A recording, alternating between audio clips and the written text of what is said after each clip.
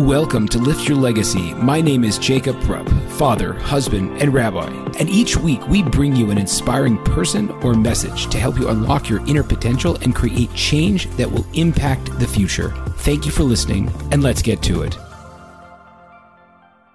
Ladies and gentlemen, thank you so much for joining me today. I'm thrilled to have on Ellie Nash, who is an entrepreneur and CEO and TEDx speaker, an all-around amazing guy. And this is the first NSFW, not safe for work, episode that we do because we speak about sex addiction and toxic shame and a lot of issues that are probably not great for your kids to be listening to while they're driving to school in the morning, but very important for us all to discuss and to recognize the human element behind all of this.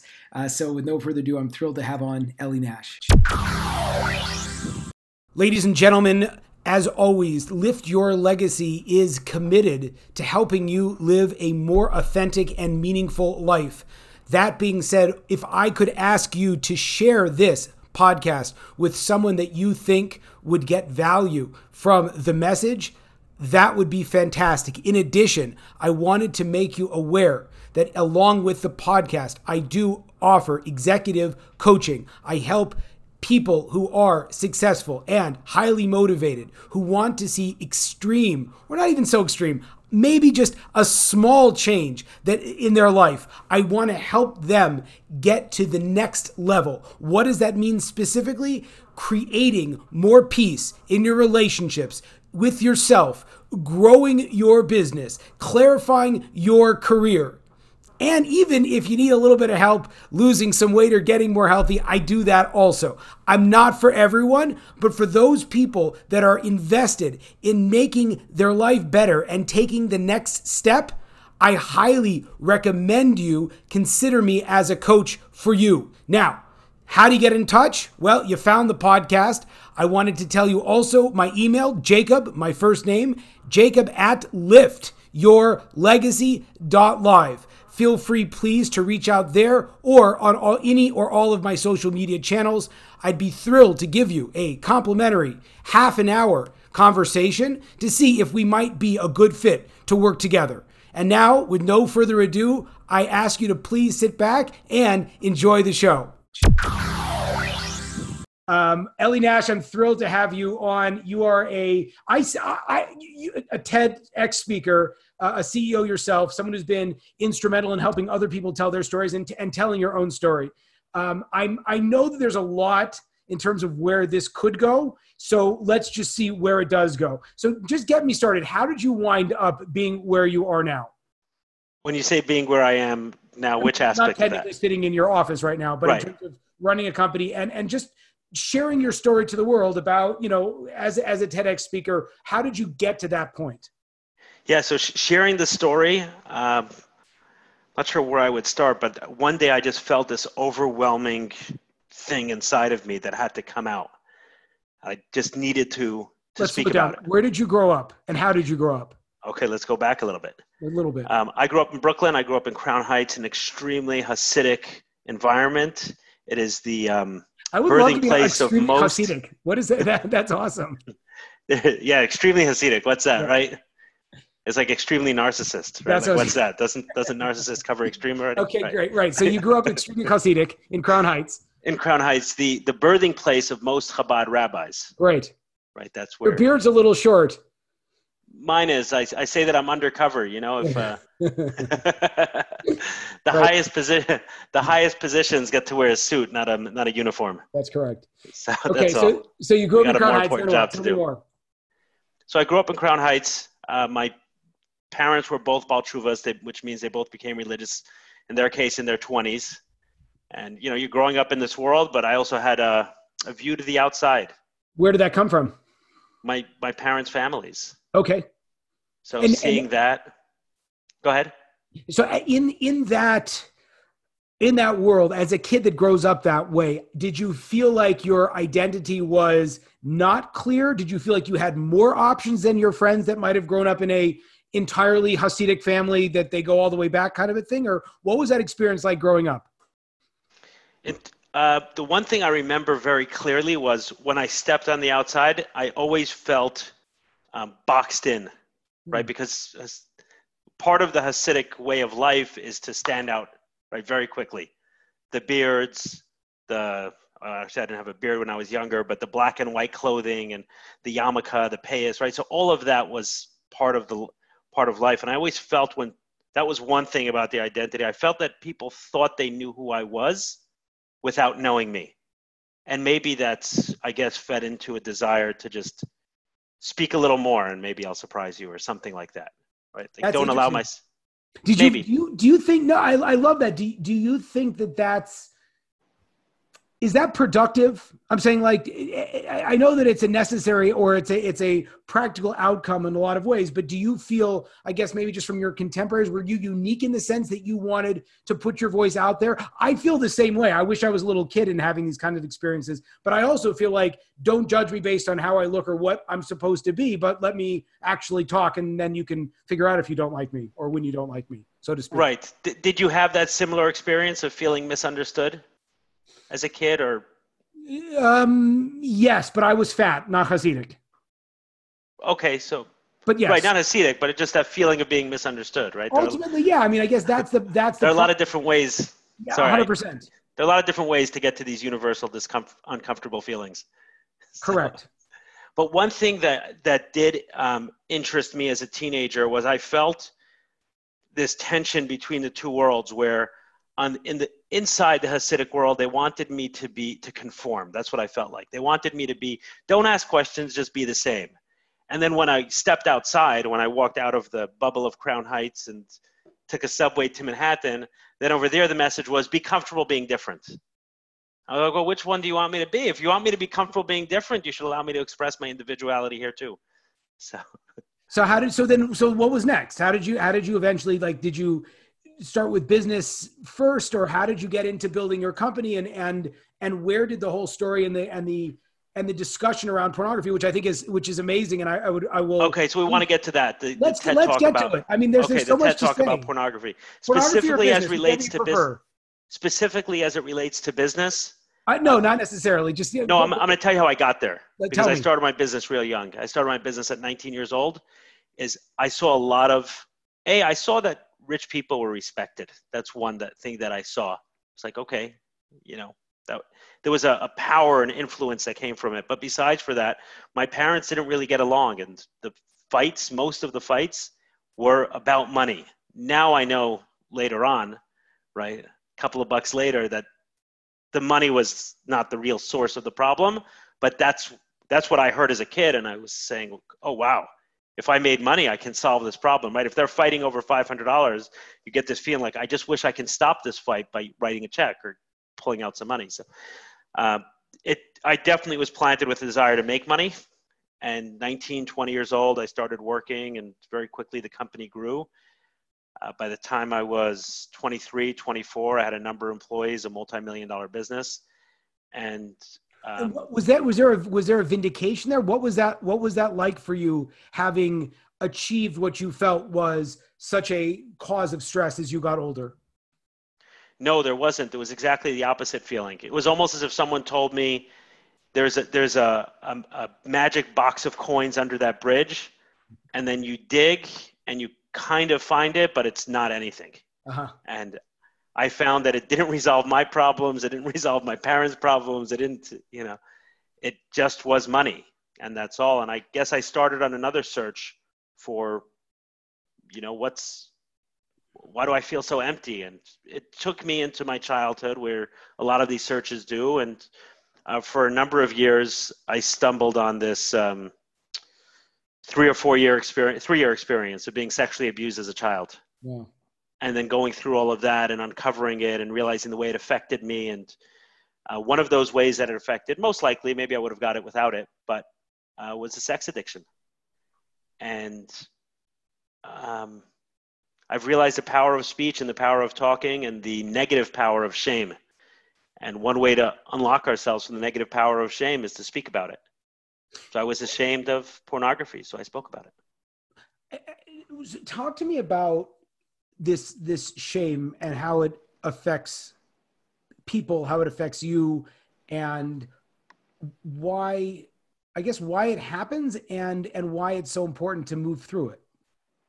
I think shame is almost everything.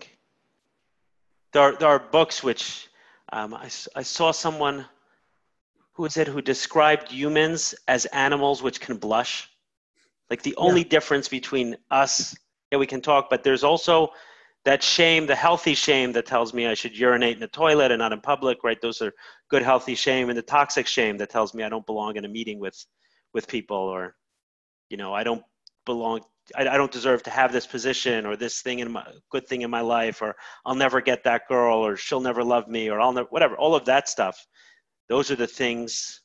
In my TEDx talk, one of the lines, it was a psychologist, I forget his name, who said this: the single biggest cause of most psychological issues is shame. It's definitely the root of addiction. It's definitely the root of borderline narcissism, all of these disorders that we walk around with every single day. Shame. So the idea is that a person therefore says, I have this thing, I can't share it. And as a result, I have to figure out some coping mechanism, which then is what leads a person to alcohol or drugs or sex or whatever it might be. Yeah, maybe it would be healthy if we define shame. Talk to me. Tell me. Right. So you have the healthy sort of shame, right, which kind of separates me from you, which is good sort of shame. We're wearing clothing, those kind of examples. And toxic shame, I think, is the feeling, Brene Brown described it as this, the feeling that I'm not worthy of connection, right? As I am, I'm not worthy of connection. As we are, we're not worthy of connection. So then we start putting masks, or we hide things, or we change things. And one of those, so when I say I'm ashamed of pornography, what I'm saying is that if you knew how dependent I was on pornography, even now that I stopped, but prior to doing that TED Talk, the thought was, if you knew how dependent I was on pornography, how hard I had to work to stay away from it, how much I've watched of it, how easy it is for me to replay all those scenes and craziness in my head, how many hours and dollars and time I wasted on this thing, you would never want to connect with me. You would never like me. You would never care for me. And what I found is that those are lies, and those things that we're most ashamed about, when we speak, it does just the opposite. Every single day I get an email, an Instagram message, someone on the street thanking me for talking about porn addiction, usually with specifics. I had one guy send me a message on Instagram last week saying, thank you so much for saving my life. After watching your talk, I've decided to check into rehab. Wow. Right? And certainly I didn't save his life, and there was obviously a lot he's been working on since then, and his life isn't saved. We don't know what's going to happen in rehab. So I'm not taking any credit or blame for this guy, but that's pretty cool to be a part of this guy's journey. That, let's just say there's no more shame around the pornography anymore because I've spoken about it. For yourself, you're saying, but it's incredibly endemic in the society. Of course, for me. For you, right, in the religious world. So what is it? Maybe it's not just religious shame. Tell me more. There is the religious shame, but I got rid of a lot of the religious shame in terms of other things as well. I think the shame for me was, there's almost nothing more demoralizing than losing control of yourself. Like, feeling I can't believe I'm doing this again. Right. I would smash laptops and smash computers and say, I'm done. I'm never doing this again. And 3 days later, I'm there browsing porn. I'm like, how the F did I get here? Right. It's demoralizing and it's shameful. You sit in a meeting and someone's saying like, oh, there's a guy, the CEO of the company, right? And it's supposed to make you feel good. And the thought that goes through your head is, if only this guy knew that I can't even have a laptop in my house if I don't want to watch porn. I've filtered Google Images, not anymore, but for 3 years, I had no Google Images on my computer at work so that I can't look at porn on Google Images through basic searches. So maybe that's demoralizing. No, it's incredibly demoralizing. So then do you attribute that addiction to what? And why is it so? And I don't want to make you speculate on experiences that are not yours, but I'm sure, having shared, you do have experiences talking to other people that are suffering through these kinds of issues. What are we lacking when we look for porn or unhealthy connections or whatever it might be? What's missing in our life that we're trying to solve? In general, whenever we find ourselves returning to the same habitual behavior that we know we want to stop. Yeah, I'll answer this very anecdotally, not from too much research, just from hearing a lot of stories, which is the way I At the love end of to the day, talk. I think that's what matters. Yeah, I hear a bunch of different people talk about stuff. So obviously, I wonder about addiction a lot. And addiction, I know some people say is genetic and things like that. Maybe there's some genetic component to it. Like, for example, if my great grandfather was an asshole, then maybe genetically my grandfather will be, and they'll create an environment for their kids where each one of them will feel enough pain that they'll go to addiction. But I don't know that there's necessarily, maybe there's some research, I don't know there's necessarily an addictive gene, as in I'm born to someone and then I can be dropped on the other side of the planet and I'll end up with addiction. I think, and I'll tell you why I say this, because anecdotally, I've never heard anyone in recovery from addiction talk about a hunky-dory childhood. Every single one. I'm not talking about little pain. I'll give you an example of once I heard a guy share his story on Saturday night. This is how his story started. He said, when I was 3 years old, my earliest childhood memory, he said, I was 3 years old. I was playing in the bathtub with my 1-year-old brother. My parents weren't around, and I somehow drowned my brother. And in the story, he actually had a tremendous amount of guilt and responsibility because his parents, A, neglected him by leaving a 3 and 1-year-old in a bath together, and then B, blamed it on him after the fact. And he was still carrying, when he spoke about this, he was still carrying the shame, the guilt, the blame of killing his brother when he was 3. And it's those kind, I don't think it was a gene that was passed down. I think this guy ended up in recovery from addiction because of that. So I love the work of Dr. Gabor Mate. He's an addiction expert out in Canada. And he says, don't ask why the addiction, ask why the pain. And so it's like, it's so interesting because before any of these questions, there's shame, which we used and then to say there's no problem here. And that's kind of, it's a multifaceted challenge that there's pain that's unresolved that a person doesn't necessarily know how to deal with. And then on top of it, we start to self-medicate, which is the addiction and addictive behaviors or whatever we might do. And then on top of that is that we show off as if everything's fine. Then we guilt other people and we guilt ourselves at the same time. And like, oh, that's so dirty. I can't believe you do that. And then you always find in so many cases, the people that are in a lot of ways leading the charge against, indicting other people are themselves suffering with the same stuff that they're oftentimes accusing other people of doing. Right. One of the things I like to do if someone's yelling at me is I just imagine them in their own head yelling at themselves. And like they have to, not yelling, but meaning projecting negativity towards me. Sure. Right. Likely they talk to themselves like that also. That's where they got the language. Absolutely. Right.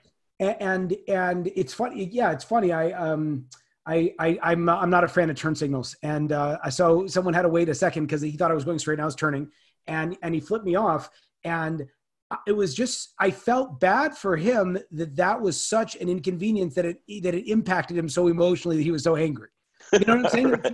It's like, great. I mean, like, yes, I should use turn signals, but on the flip side, a person that could be so easily triggered, the people that will like just freak out and punch you, so to speak, like they're dealing with a tremendous amount of pain that they're triggered, that they're right short. Yes. It's like, it's the equivalent of touching someone with a burn. Right, you can tap them and they can react as if you just slug them with a hammer. 100%.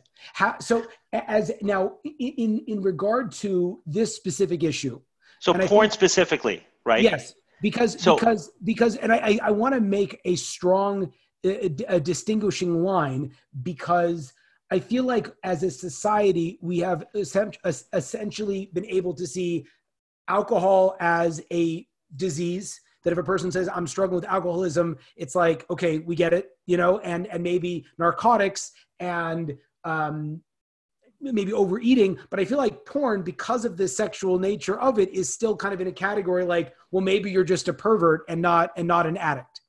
Right. It could be pervert. And some, what's interesting about sex is that depending on like the kind of behavior someone's engaging in, some will think they're a pervert and some will think are like, wow, we look up to them.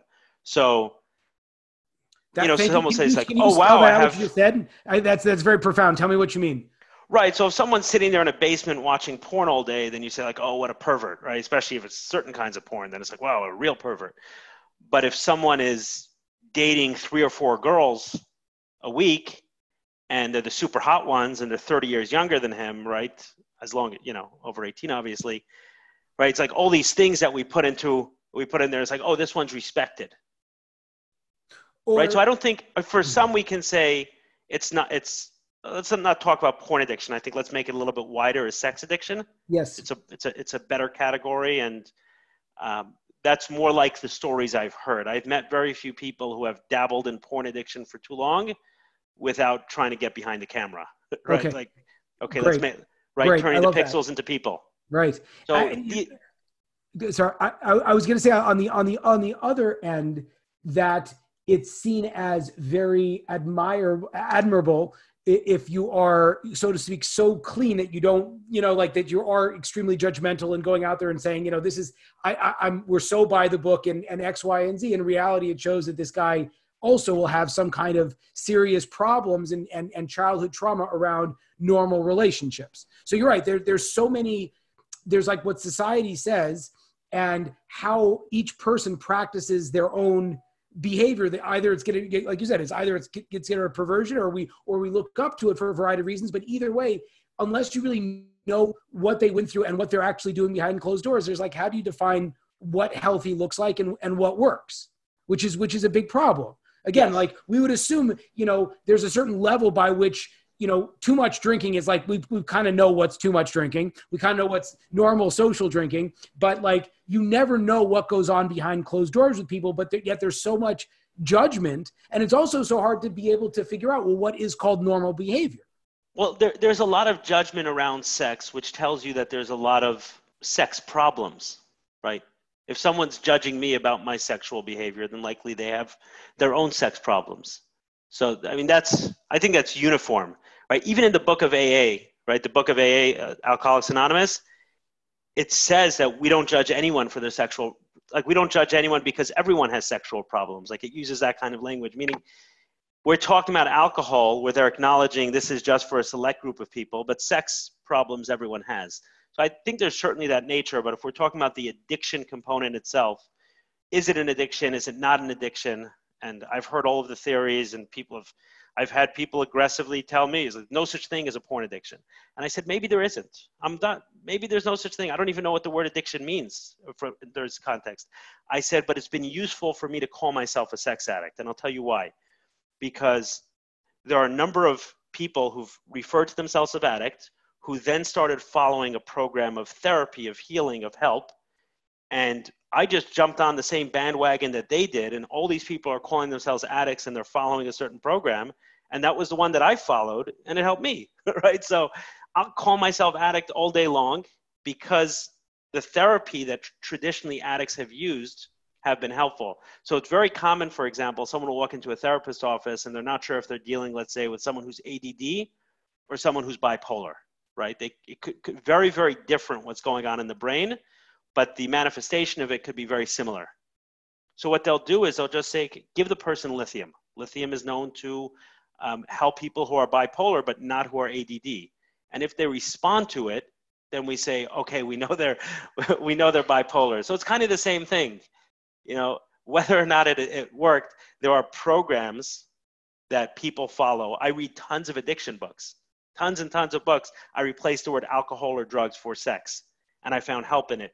I've worked the 12 steps several times. A lot of the addiction recovery things I've subscribed to, a lot of different modality, 12 steps, anti-12 steps, I don't care. And what I found is that it works for me. The same way people have found that it worked for alcohol or gambling or drugs. So I think that that's what's useful.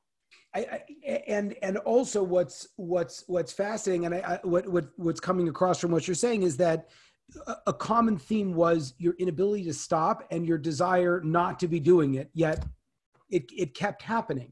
And so, addiction, people might think, oh, it has to be X number of times or X number of whatever, however people want to say, okay, now I have an addiction. But at the end of the day, it's like, if you're doing stuff that you don't want to do and you don't know how to stop it and it's happening, so that it would be helpful to say, I might have at least addictive tendencies toward such and such a behavior.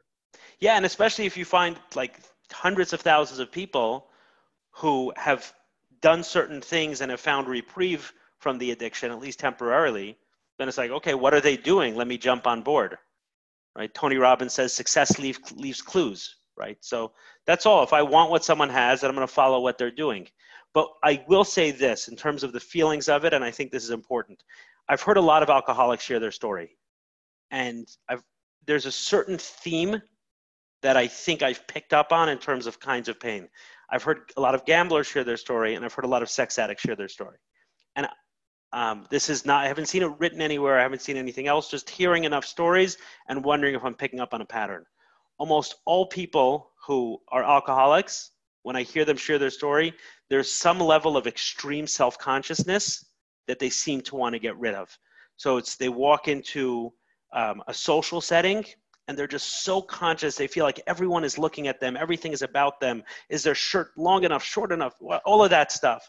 And as soon as they take alcohol into their system, it's like they get out of their head and they're able to just to be present with people. And I've heard that a lot from people who drink alcohol. It's just this extreme self-consciousness. And that self-consciousness can happen even when you're not around people.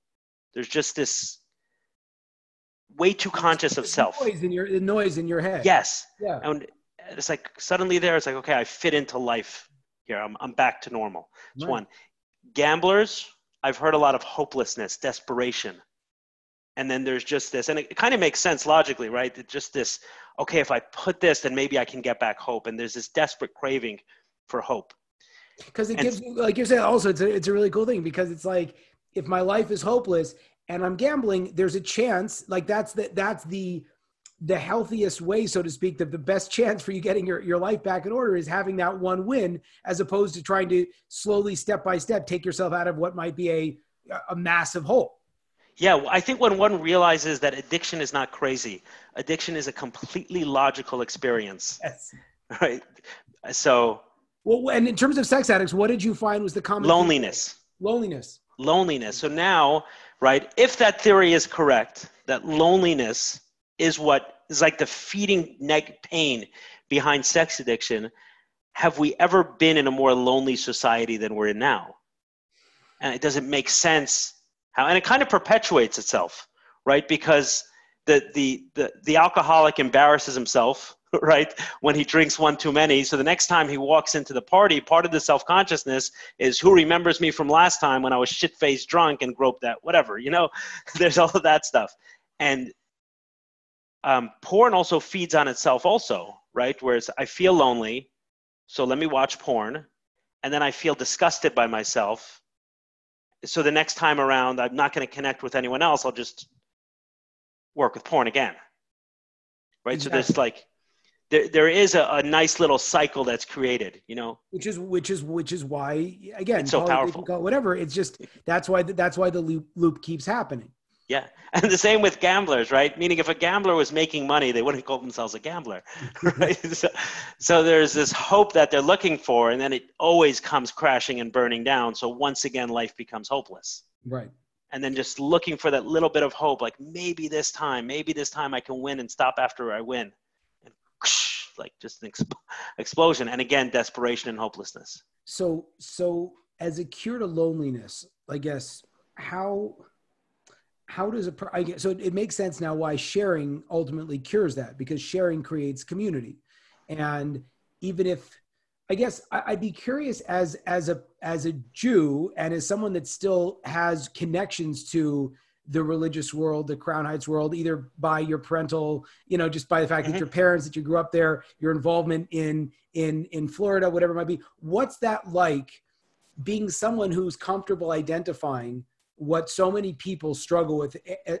Again, I don't know the numbers of the religious versus non-religious world, but I know it's a problem, because people are people.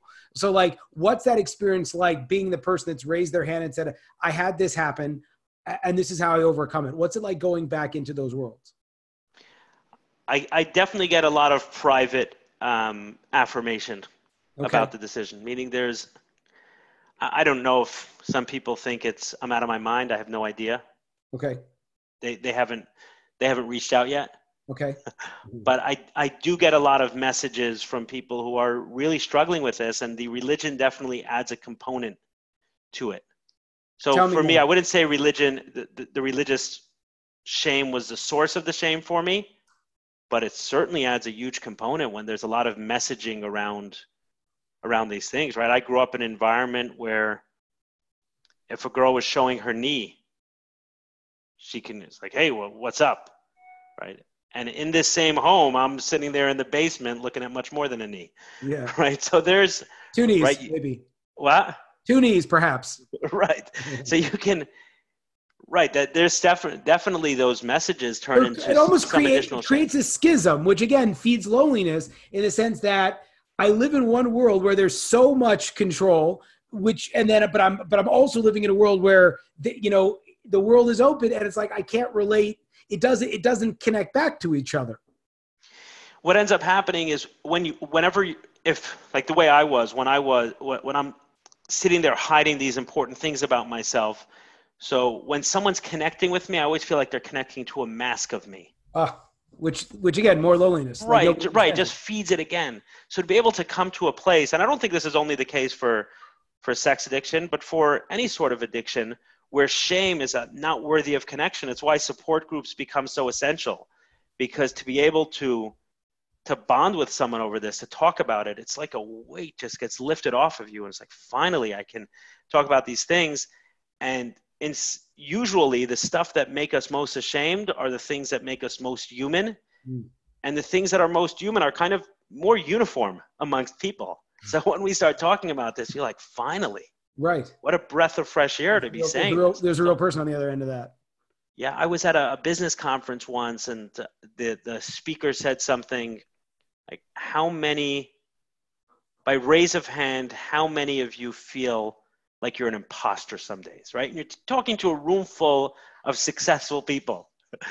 And it took a while. All the hands got up, right?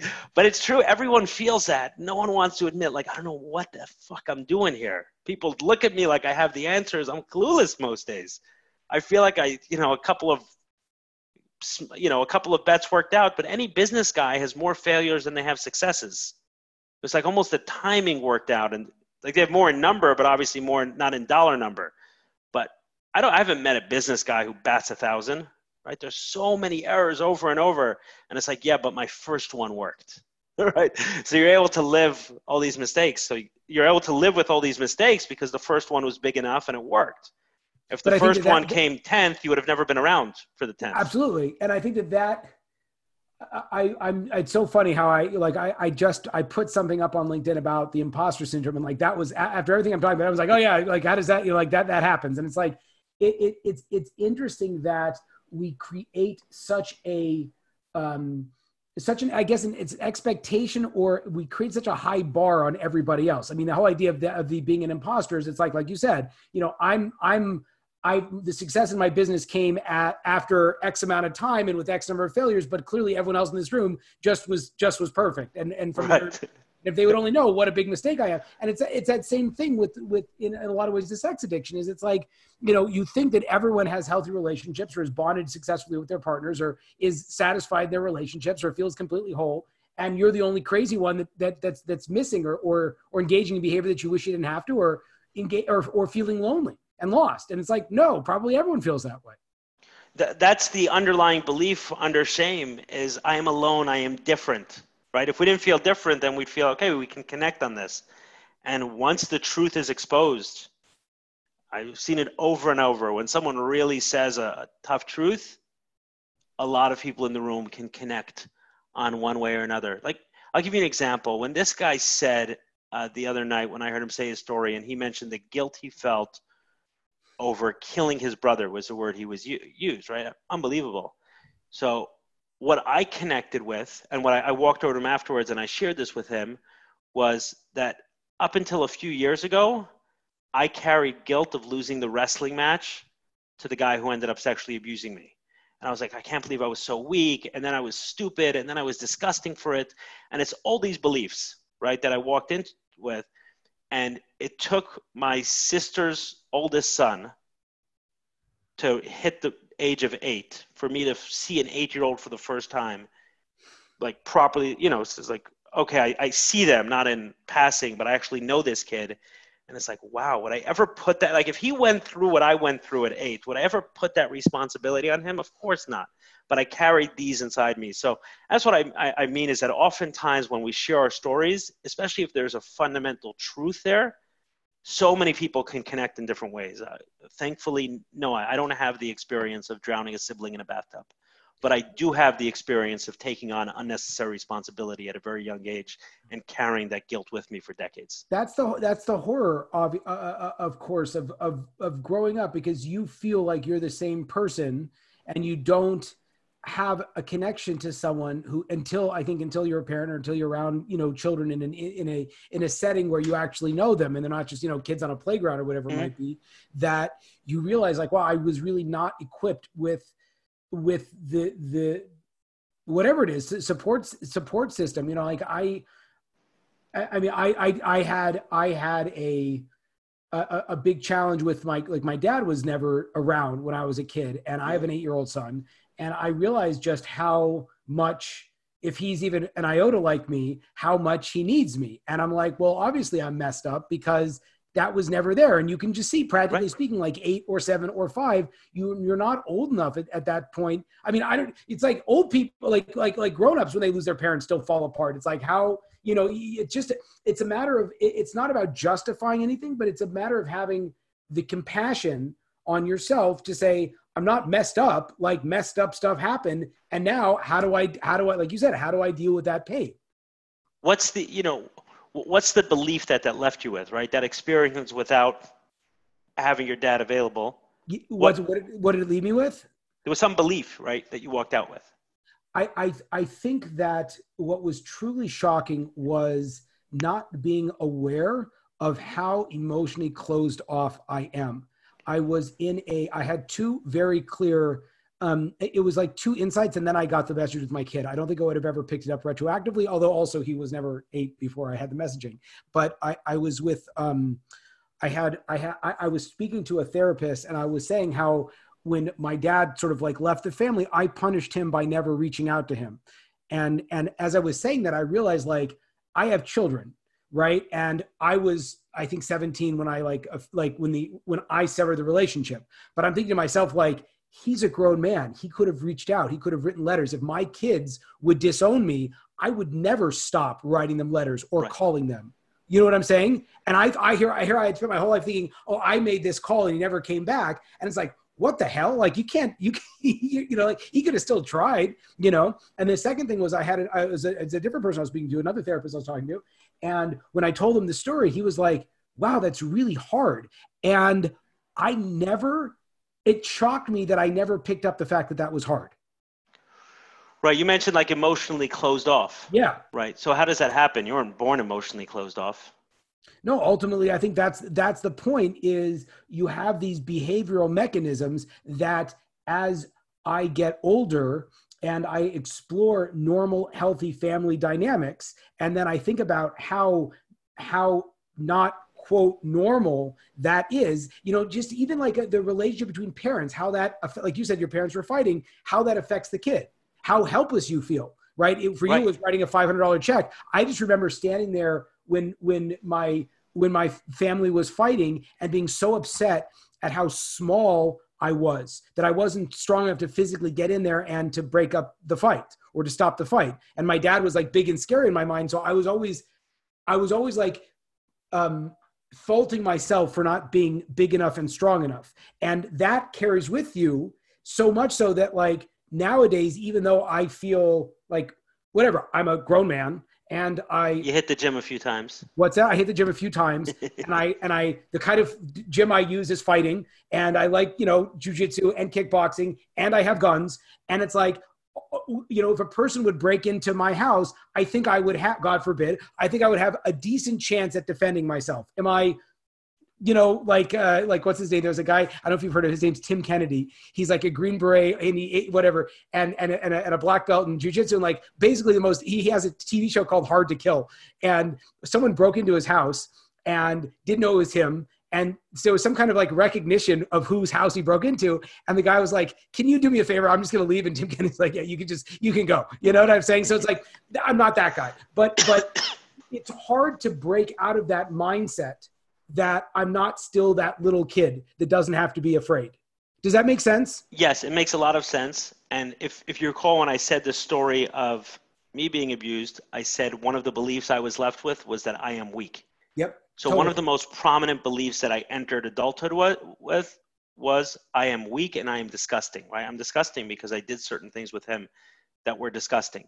I mentioned to you that I felt misunderstood because I was fat. And like, for me, it's not thank God I didn't encounter sexual abuse as a child, but I did have that fat thing. And so for me, like when I look at myself, I oftentimes identify with being disgusting, which again, like there are all kinds of fat people out there that don't think they're disgusting and it's fantastic. But for me, like I specifically think it's disgusting for me because it's that same mentality that was locked in as a child, even though nobody tells me. 100% right. And these are the beliefs that get sunk into each one of us. And a lot of them become so painful that we feel a need to numb or escape, right? So some people numb and escape on a smaller level, and the ones who do it to an extreme call themselves addicts. But it's that pain, those painful beliefs.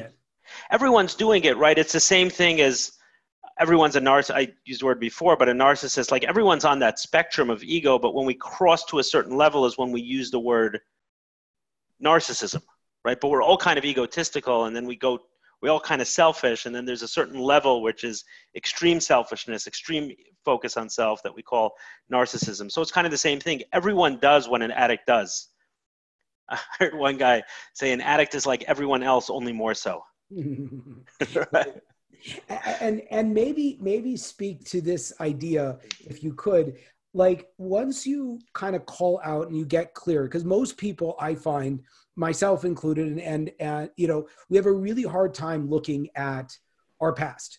We have a really hard time looking at our past. We have a really hard time looking at what was done to us. We have a really hard time looking at what we do to other people or what we do that we don't want to do. And once we do, and especially doing something like what you did, which is so brave of actually coming out and talking about it. And it's like, it's like I'm someone's husband, I'm someone's parents, and we're going to realize our kids are going to realize like, okay, this is the things that we said. Owning your story, how does that affect your day-to-day life going forward? There's a huge difference. The person who I am today and the person who I am then was, before doing it, it's night and day. And I live with a peace today that I didn't even know was possible. I had tons of anxiety, constant mood swings, I'd up and down, depression, major loneliness. I'd be, one day I'm ready to go out and have fun and do things, and the next day I don't want to be seen by anyone. And now I feel like I'm relatively stable. There's better mood or worse mood, but there's none of that flipping people off. I was going to ask you if it happened a few years ago. It's possible I was a guy who flipped you. No, it's a couple of days. Unless you're recently in Minnesota, I don't think so. No, right. Unfortunately, no. It's very present, very, very, very.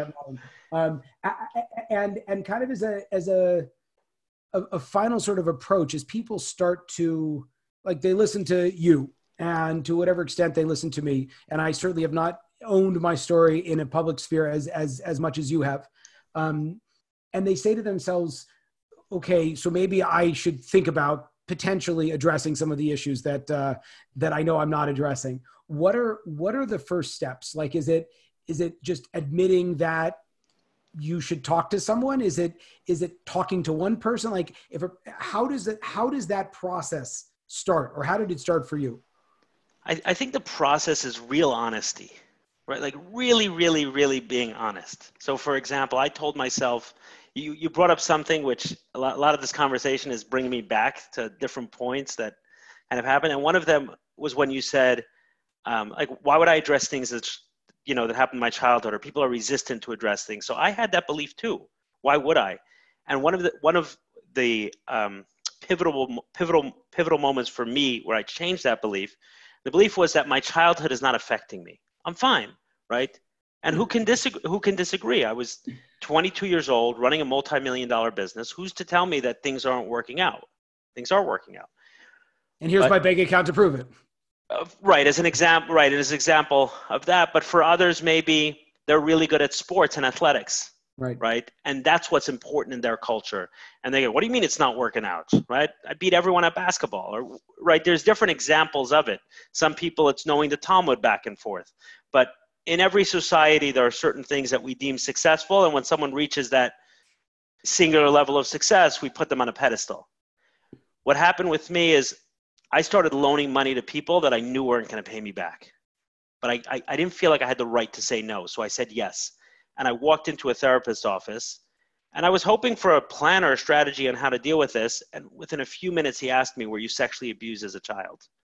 I'd Whoa. never told anyone. I'd never told anyone about this. It was a secret. My childhood didn't affect me. Look, proof. I heard about this other guy who was sexually abused, who committed suicide, and here I am running a business. We're not the same at all, right? And what I found in talking with him more, and eventually I realized that I was lying to myself, was that I was very affected by the abuse.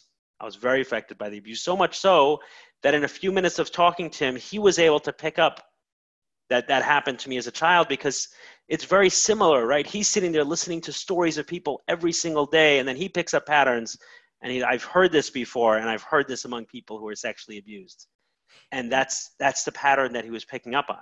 The craziest thing, I spoke to a therapist that does a lot, that works with mass casualty trauma. And it was so fascinating because the point that she made was exactly that, which is basically that much more than it's about the traumatic event, the people that are obsessed with the traumatic events are manifesting their own trauma. And that's what's attracted them to watching these events or being involved with it and that kind of thing. So it's interesting because a lot of times we think as a coping mechanism, I'm going to cover over all my stuff and I'm going to create a personality that's different from my childhood. So, it's like, yeah, I grew up with an alcoholic father and I'm going to create a childhood where, everything's X, Y, and Z. But what inevitably happens. Right. And then it's like everything in your home is labeled, so everything is perfect. And it's like, look, exactly. It's perfect. And then you're like, oh, I see there's a problem. Yeah. So right, exactly the opposite. Exactly. The very mechanism that we use to try to cover over and try to move past it becomes the clearest indicator for anyone that has any kind of training that, oh, that's exactly what you're suffering from. And so we are very often the same thing will result in the opposite.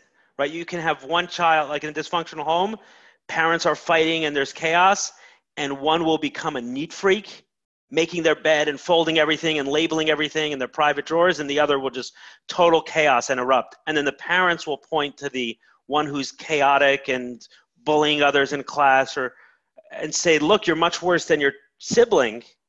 Look how perfect she is. Look how perfect he is. He's doing this. How come you're like this?" And no, they're both reacting to the same chaos and the same pain, and they're just going in different directions. And the perfect one's going to suffer. The perfect one's also going to suffer. And that's the crazy thing. 100%. And she's going to feel worse about coming apart because her whole script her whole life has been, you're the perfect one that got out of here unscathed. Right. The adult equivalent of that is some people escape into work. I like to joke that I had like the top of the pyramid and the bottom of the pyramid for sex addictions, like the best and worst of addictions, the one that's most respected and the one that's least respected. I had work addiction and I had sex addiction, but I was numbing and escaping in both places. I've always, for the most part, not worked on Shabbos. I dreaded the weekends. If I tell you I dreaded the weekends, I looked forward to Monday. I didn't know what to do with myself over the weekend, because that was the one place I felt. Sunday I would work, Saturday night I would work, but it was Monday. Now I can call people and work and be busy and right back at it the next day. I loved the work week. That was my life. And you see a lot of people who've achieved amazing financial success, and you start talking to them and what's going on. And there's just, right, in order to do that, there is an escape. They're running from something. There's a feeling underneath it that's not coming from a place of peace. It's coming from real pain that needs to be escaped from. And then there's someone else who's under a bridge injecting a needle every single day, and we call this one successful and that one not. But I don't know, are they? I mean, there was a book that was so fascinating. It was called Chasing the Scream. I loved it. Oh my God. Like, that was just so powerful, the sense that nobody wants the wrath of what their decisions are causing them, but just that sense of being able to quiet down that pain for a few seconds is so addictive. And yeah, like you said, one is maybe productive for society versus one is not. But at the end of the day, it's the same level of suffering. And if only they could come to their own and address it, it's like, I don't know. It's such a hard thing. And I feel like, I wouldn't want someone to be listening to this and take away, now I haven't done it, and now there's one more thing to be shameful about. They're like, oh, I heard there's this heroin thing. We should try this out. This is fantastic. No, but also so I'm sharing my story and someone else isn't, and saying that's one more thing that I'm not doing correctly. I think that different things call to us at different times, and where we are is exactly where we need to be. And from that point forward, can we or can we not make a change? Are we ready to? There are memories that come up now that didn't come up 5 years ago. That's just, okay, now we're ready to deal with. But one thing I would say in terms of a practical difference, and possibly those listening can say, oh, there's a good litmus test. Can we sit quietly with ourselves for 5 minutes? And if not, it's like, how much do I enjoy myself? There's no noise, there's no sound, there's no anything else. The first couple times I tried this, just so much discomfort came up. Now there are times where I can do it for an hour or so. I know some people do it for like 3-day weekends or even longer, these silent retreats. Yeah, that scares me. I definitely have work to do, but it's a hell of a lot better than not being able to sit still and sit quiet for a few minutes. And a lot of what porn is just having a very easily accessible place you can always go to for instant feeling. Can we turn that off? Can we turn the lights off, sit with ourselves for 5 or 10 minutes and see what comes up? I bet if someone has a hard time with it, there's some unresolved childhood stuff, and there's no reason pretending and running away that it doesn't exist. We're much better off facing reality and saying, yeah, the shit that happened to us as kids really did affect us. Let's deal with it. Amazing. We'll be freer for it. This hour flew by. I usually only do half an hour. It was a very life affirming story, and I appreciate so much not only that you did it, and then you shared the time with me and my audience, but I just hope that it's your story. You continue to inspire people, and that people can take a lot of these lessons to heart, because I think it's becoming just an increasingly profound challenge for everybody. How do listeners find you if they would want to connect or hear your story, or what's your next steps? How do people find you? I got a couple of talks online on YouTube. A lot of people find me on Instagram. So ELIYAHU, my full Hebrew name, _Nash on Instagram. And if someone wants to chat, I respond to every message as Outstanding. of now. Thank you so much for the time. I really appreciate it. Absolutely. Yeah. There you have it, folks, another inspiring episode. If you enjoyed this, I ask you to please share this with your friends and to like us over on Rabbi Rupp through Facebook or on YouTube. And the more that we're able to get these important messages out, the more that we can really make an impact in the world. So I encourage you, please, to stay tuned. We have a ton of amazing speakers coming up, and also to tell your friends about it. Thank you very much.